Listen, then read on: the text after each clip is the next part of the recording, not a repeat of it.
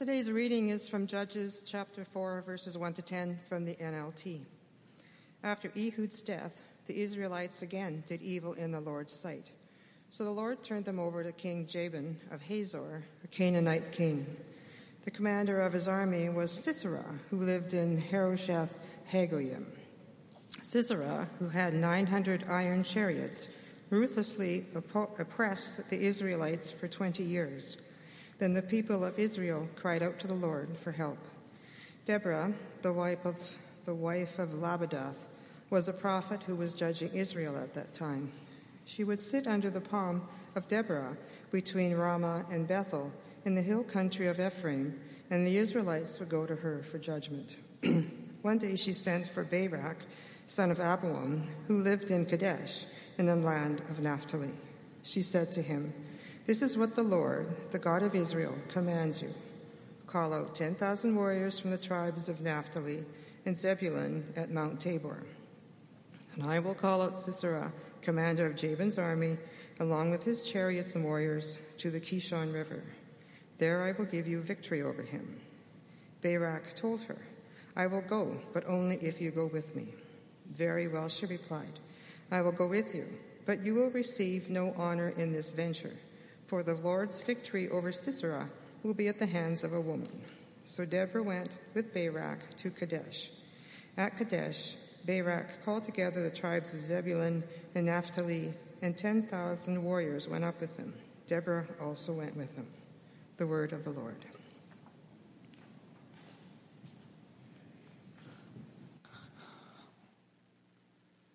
Hey, thanks, Joan. I gave you all the tough words in the Bible right there. Did well. Good morning, everyone. And again, welcome, as Pastor Norb has said. I hope you're all doing well. It's an awesome day out there, and summer's still here, so we're grateful for every good day that we get. So good to connect with one another. You know, when I look out there and I see you all with your masks on, I think, which bank are you going to rob today? I got this one picked out down here, so don't go there. But so good to be together. Thanks for coming.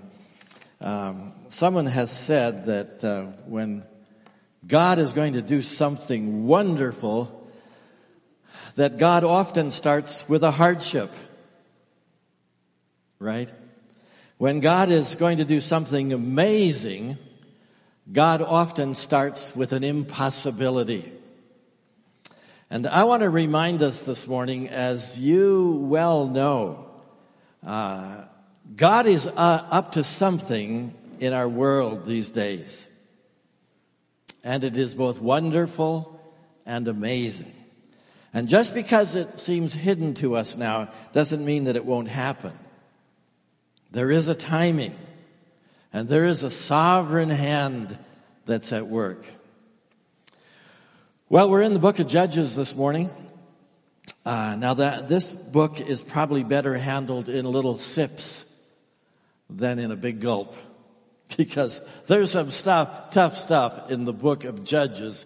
If you've read it lately, I don't pretend to understand it all. What I do understand is that since the children of Israel entered the promised land, they always had to keep their dukes up, because they were surrounded by influences that were ready to cut them off and loose them from their moorings. We love to dog sit a little dog called Lucy. She belongs to John and Janelle, but we get lots of opportunities to care for her. She is one of the smallest dogs on the planet. So she really has to keep her head up for other dogs. And for these big people all around her, one could step back on her so easily. Or a big dog could have one bite and she would be gone. So she is always alert, and she's watching, because she knows that there's a lot of big people around. Well, that was the Israelites, smallest nation group in the promised land, and trying to survive. Crazy. And most of their challenges came from within. Some of them came from without. Now, as Pastor Adam mentioned a couple of weeks ago, there tends to be a cycle with the children of Israel living in this new land.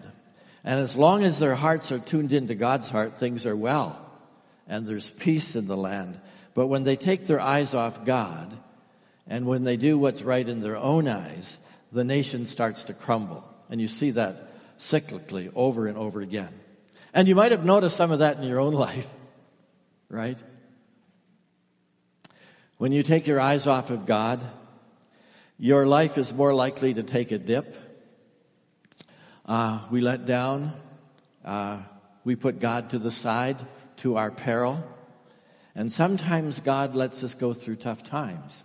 And that's what he did for the nation of Israel. God let them go through tough times until they would repent and then change their ways. And then they would have peace once again in the land. And then it would start all over again. And they would do the same thing. But the truth is that there are many ups and downs. And the book of Judges is just chock full of stories of oppression and injustice. And God wanted his little toddler, Israel, to survive in a land filled with enemies. So with their cries for mercy and help, then God would step in and he would do something wonderful, something amazing. And Israel today is still that little nation in the midst of many big giants all around them. God was protecting his children, sometimes letting them fall and experience the repercussions of their sin, and then picking them up again and teaching them to be more than toddlers, but children who could walk and survive and thrive in tough places. He did it with Gideon, as we saw a couple weeks ago. Today the story is about a woman who is as tough as nails. By the way, just a little information. If you're looking for a new reality show that displays the toughness of both men and women and is done in great taste, you might want to check out the new show called Tough as Nails. Has anybody seen it? Oh, there's a few people that are already onto it. They're ordinary people from all across the country. And they come in all shapes and sizes, but they're tough. Tough in different ways. And tough mentally or tough physically or tough in the ways of experience in the world. But check out a woman of God this morning who is tough. She's a spiritual giant. I don't know how physically tough she was, but it's clear she was a strong leader. And she was tough mentally. She was tough in her leadership approach. She was willing to take on an army from the Philistines, which would have made you squirm in your seat. But she put on her commander uniform, and she organized an army, and she called out the enemy. She was tough. But let me just back up a little bit and paint the picture for you of this gifted woman, this gifted leader, this woman of God. Judges chapter 4 is our chapter this morning that Joan read for us. One judge after another gave leadership to Israel during these days of settling into the land of Canaan. The land was full of enemy kings who would occupy a territory. And at times they crossed boundary lines and they would wreak havoc on Israel. They were usually the Philistines or the Hittites or the Amorites or the Moabites or the ites of some kind. Now, there are 7 things that I want to point out to you as you read this chapter. The first one is a habit. Israel had a habit. They had a habit of doing what was evil in the Lord's sight. They would do their own thing, then they would repent, and they would turn to the Lord, and before you knew it, they were back to their old ways again. And so Judges chapter 4 opens with the Israelites doing evil in the Lord's sight. And I think we all kind of understand those dips and peaks in our own lives. We move along pretty well for a while in our relationship with God, and then we hit a tough spot and where we struggle, and it might be a number of things, maybe unforgiveness. We've just participated in the Global Leadership Conference online this year. And one of the speakers, a lady who oversees a very large ministry, went through a very crushing experience a year or two ago, and she was deeply betrayed in her life. And her issue was to get to the point where she could forgive that person, because it was not only impacting her own health, but it was really cutting into the depth of her ministry. And she said, "I'm just not ready. I just cannot forgive that person for what they did to me." And so she went to the counselor, and she announced that to him, "I cannot forgive that person." But her counselor told her, "You deserve to stop suffering." And she saw it in a whole new light. If you can find forgiveness in your heart, you can stop suffering. That doesn't necessarily mean reconciliation. It might. It means forgiveness to be able to go on. You deserve to stop suffering. And I like that. I want to say it to you today. If you have unforgiveness in your heart towards another person, and you just can't forgive them, maybe you can see it from this perspective, that you deserve to not suffer. You deserve to stop suffering. Unforgiveness or a specific temptation, maybe a character issue, that thing hits us again and again, and we fall back into the valley, and we have to start all over again. And that's Israel for so many, many years. But how often have you found yourself starting over? It's true of all of us, isn't it? Start over again. And that's a good thing, that we're able to start over again. Secondly, there's an enemy. The major enemy at that particular time was King Jabin of Hazor, a Canaanite king. But most significantly, as you read the story, he had an army commander who was ruthless in his role as an enemy of Israel, and his name was Sisera. Beyond the wickedness of his heart and the hatred of the Israelites was his accumulation of weapons of great destruction. And one in particular, the iron chariot. No one up to this point in history had been able to build a chariot out of iron. And he had 900 of them. And to have 900 chariots was to be way out in front of any other nation. I'm sure they were itching for a fight. What a military advantage. It's like the race to have the best aircraft in the world, the best warship, the best submarine, the best missiles, the best tanks, the top of the line. Sisera was more than proud of his chariots, all 900 of them. Their army was undefeatable. I mean, how could you stand against a chariot with two wheels with grinders on each side? Think of the movie Ben-Hur. They just mowed down the Israelites. And Sisera had been delightfully humiliating the Israelites for the last 20 years.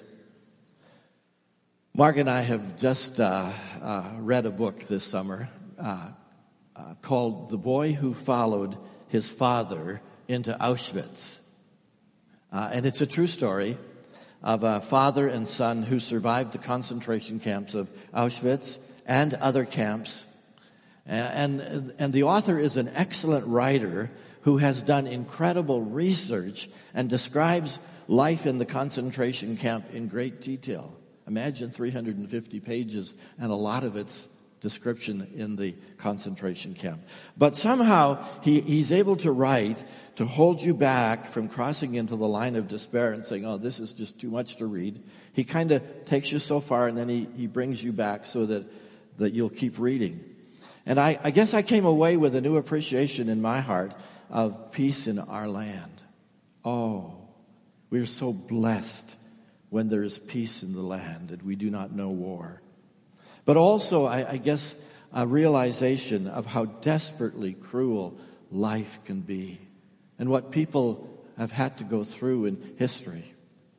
How do you survive it? Israel was not in a concentration camp, but they were oppressed.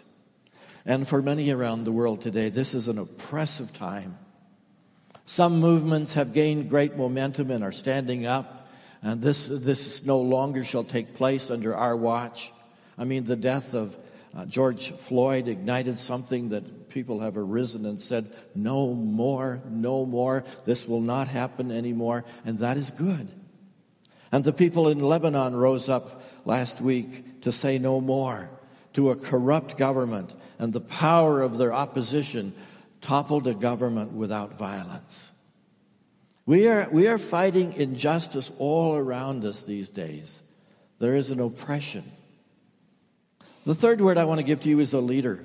That God raised up a new leader among the Israelites, and her name was Deborah. I don't read anywhere that this was abnormal. God raises up both men and women for leadership. She was a judge, and she was a prophet, and she is well known for her work under the palm of Deborah, under a palm tree. And she would sit under the palm of Deborah, and that was her office space. And people would come to her and ask for wisdom and judgment on disputes. So it was under the palm of Deborah that Deborah heard from God. It could be under a palm tree. It could be in the quietness of your bedroom. It could be your favorite chair in the house. It could be when you go for a walk where you listen for the voice of God. But wherever it is, know that God is excited to speak to you. And He's excited to meet you and to give you His direction. And He raises up godly leaders, men and women who are tough as nails. And I mean that in a positive way. Men and women who are called into leadership. Do we ever need you today? Do we ever need you today, leaders? Leadership to help us navigate the white caps of life and the turbulence of our world. Maybe you know the word or the term VUCA. The VUCA leadership world. VUCA. It's an acronym.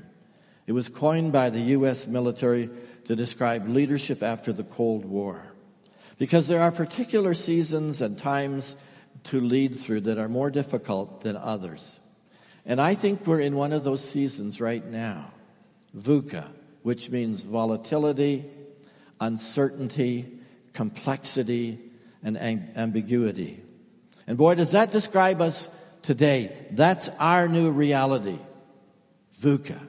We're living it today. The world is unstable. Things are changing. It is not predictable. Volatility.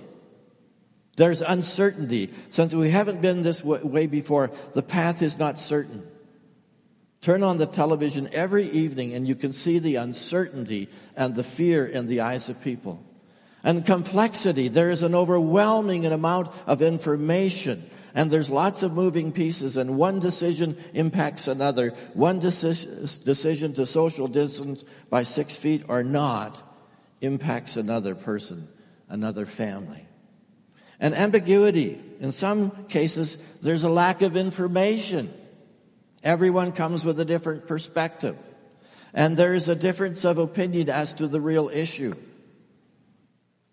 And do we ever need the Deborahs of life to step up to the plate? There was a VUCA leadership crisis in the day of Deborah. But God raised up this tough leader to deal with the issues of the day. And it's amazing how her leadership impacted the spiritual climate of the children of Israel. She was an amazing leader. It's pretty exciting to think that in our day, some incredible leaders are being raised up by God to meet the challenges of this day. Parents, you may be the leaders. Or you may look in your own family. You see your kids coming up. And they may be the next leaders that are going to make a significant difference in our world. Look at your kids. Here come the leaders. Men and women who hear God and who say, yes, Lord, whatever you need, I'm here. Fourthly, a message. God gave Deborah a message. God gave Deborah a message. God spoke to Deborah, and she was listening. You don't have to be a prophet to hear the voice of God. It's a wonderful gift that God has made available to all of us. Deborah heard God, and to change the trajectory of the whole nation. It isn't weird to hear from God. He's our creator. And there's probably nothing better that he wants for us than to hear him and trust him and obey him and to be guided by him.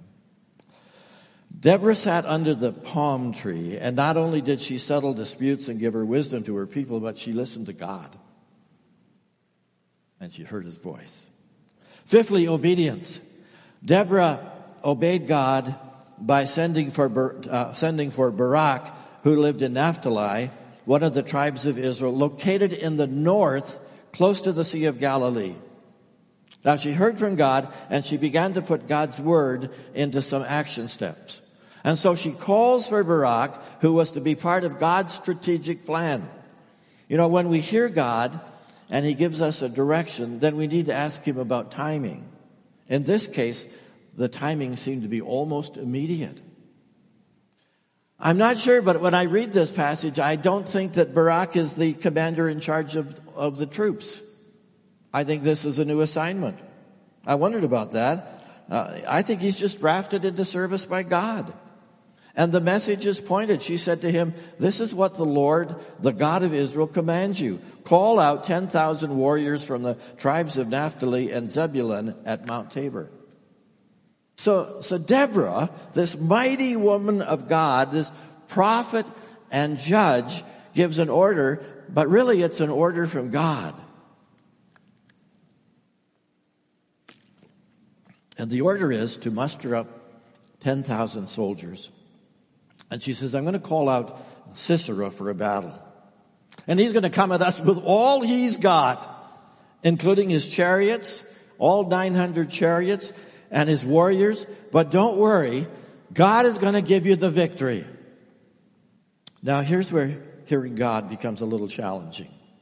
I know Barak didn't say this, but I can imagine that he thought it. That Deborah, sure, she reaches out to me and she says that God wants me to go into battle with 10,000 troops. And yeah, it would be really nice if I heard from God myself, rather than hearing it via a third party. So kind of easy for you to say that, Deborah, but you are sending me into the battle. And I wonder, did you really hear God? Did you really? Number 6 is backup. Barak asked for backup. Barak said yes, but he added one condition. "Deborah, you come too." Barak told her, "I will go, but only if you go with me." Now, of course, there's a lot of speculation around all of this about how Barak responded. What was he thinking? And we don't know for sure. You can speculate that Barak wasn't completely convinced that God was in all of this. So, Deborah, you better be sure. And the only way I know how to determine if God's really in it is if you come alongside me and you come with me and you fight with me. On a more positive perspective, he might have thought, "I need you because you're the inspiration of the nation." Everybody loves Deborah. Everybody respects her. And so you will be the inspiration of the troops. You will be my inspiration. If you walk beside me, I'll be a better me if I can go than if I go without you. We all face our fears. No one likes to fail. We don't want to lose. And we know that it's often women in our lives who bring us tremendous encouragement. Thank you, women. Thank you for standing alongside of us. And I pray that we would do the same for you. Barak is saying to Deborah, "I can't make it without you." And what does she do? She steps in there to say, "No, I'll go with you because you're going to win this." It's called the ministry of presence. And Deborah models it so well. Do you have someone in your life that you are walking alongside of right now? And actually what they need most of all is not all your answers and all your solutions, but really they need the ministry of presence. Do you think you could just step up and not walk ahead and not walk behind, but walk right beside them and be with them in their crisis? You have no idea what that means. Now, Deborah is very forthright. I love it. "Very well," she replied, "I will go with you. But you will receive no honor in this venture for the Lord's victory over Sisera, the victory will be at the hands of a woman. Don't you love the humanity of the Bible?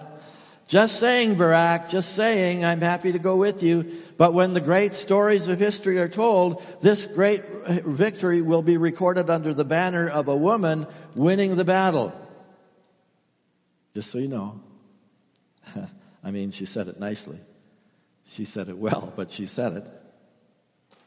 Number 7, the battle begins. Now, Sisera has the word that Barak has gone up to Mount Tabor. Barak has stationed his troops at the top of Mount Tabor. I don't think I've got a picture of that, but I meant to give you one. Mount Tabor, I recall visiting Mount Tabor back in the day. And it's kind of a big round mountain, very close to the Sea of Galilee. And they bring you there in these big buses. And it's switchbacks all the way up to the top of Mount Tabor. And the buses can't get up there. It's too steep. So they unload you and they put you into cars. And they've got dozens of cars waiting for you. They zip you up to the top of the mountain. And so a good military strategy would be to be at the top of the mountain and come down. And I expect that strategy took a good many of the chariots out of play. And the hillside, if you look at it, it is heavily forested. That would take a lot of iron chariots out of play. But the major factor for the wind was the Lord. Deborah said to Barak, get ready. This is the day the Lord will give you victory over Sisera, for the Lord is marching ahead of you. Don't you love that picture? The Lord is marching ahead of you. The Lord is marching ahead of you. Picture that. Put that in your mind. So Barak led his 10,000 warriors down the slopes of Mount Tabor into battle. And when Barak attacked the Lord threw Sisera and all his chariots and warriors into a panic. And that sounds familiar, doesn't it? How many times in Israel's history did God win the battle for his people by confusing the enemy or throwing them into a panic? And when the Lord is marching ahead of you, it doesn't take much for the Lord to thwart the plans of the enemy. And that's what he does. Marching ahead. Listen, TCC. God's marching ahead of us. He knows everything we're facing. He knows the volatility. He knows the uncertainty. He knows the complexity. He knows the ambiguity. He knows it all. And he's marching ahead of us. In this very unpredictable time, take these words this morning. The Lord is marching ahead of you. He's out in front. He's protecting. He's directing. He's making a way. Isn't that awesome? He's marching in front of us. He's making a way. Now, there's a lot of drama in the way this all ends, with Sisera running for his life and leaving him vulnerable to Jael, Jeal. The army is routed by the Israelites. Imagine 10,000 soldiers rushing down from the top of Mount Tabor. The enemy is trying to come up the hill, and the iron chariots can't do anything in the bush. All those trees, they're useless. And most of all, God throws this enemy into confusion. And Sisera tries to get away and escapes to the tent of Jael, the wife of Heber the Kenite, because there's some kind of alliance that had been made between them and the Philistines. But Jael takes the opportunity to take care of Sisera. Now, there's some graphic scenes in the Bible, and this is one of them where Jael kills Sisera as he sleeps. But I want to give you, in closing, 3 reminders for us this morning from the passage that I think are important for us today. First of all, celebrate the strong leadership of women. This passage simply reminds us that God calls women to upfront leadership, to VUCA leadership, for such a time as this.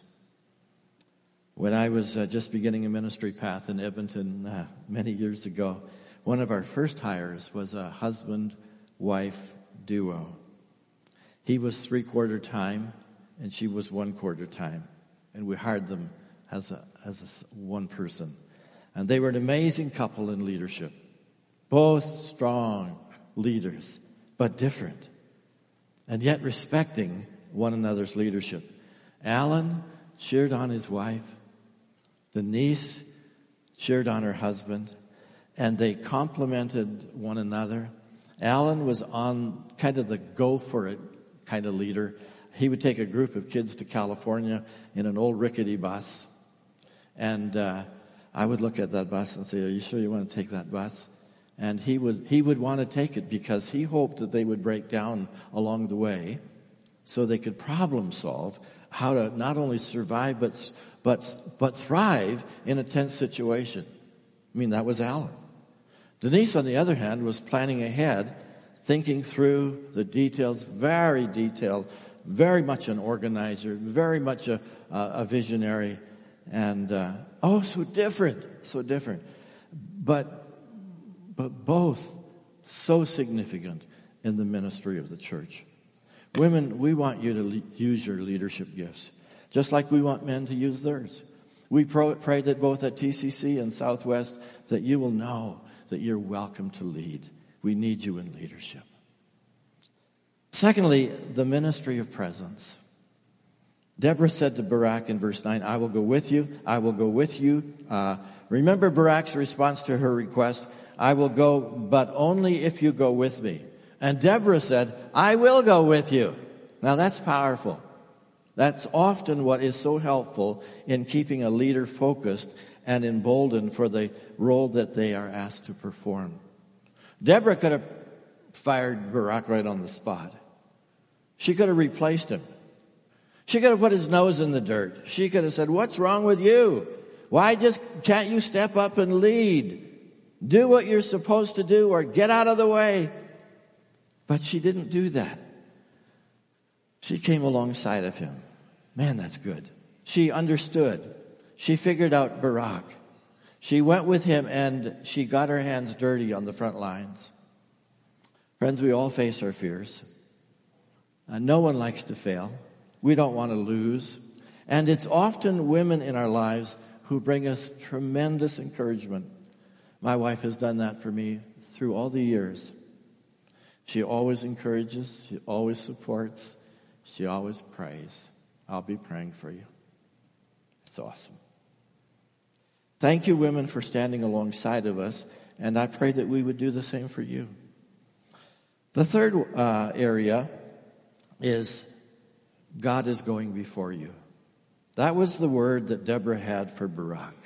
Get ready. This is the day the Lord will give you the victory over Sisera, for the Lord is marching ahead of you. Listen, most of us are facing some pretty big stuff as the month of August is halfway through.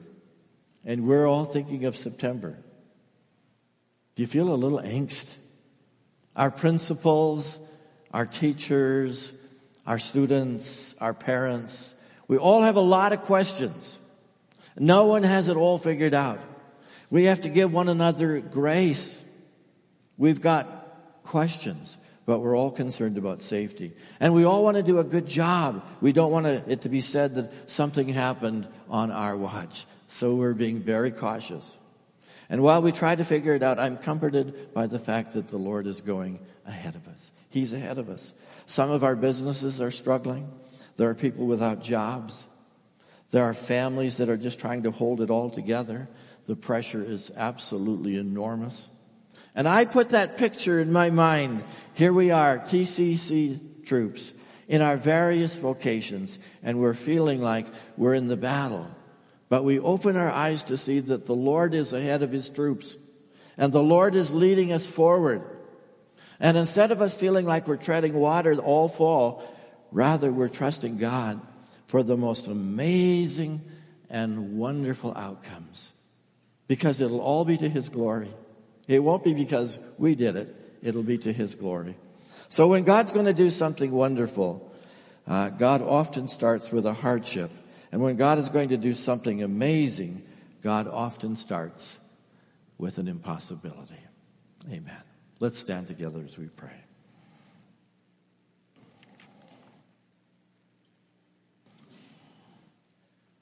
Father, I thank you that you go before us.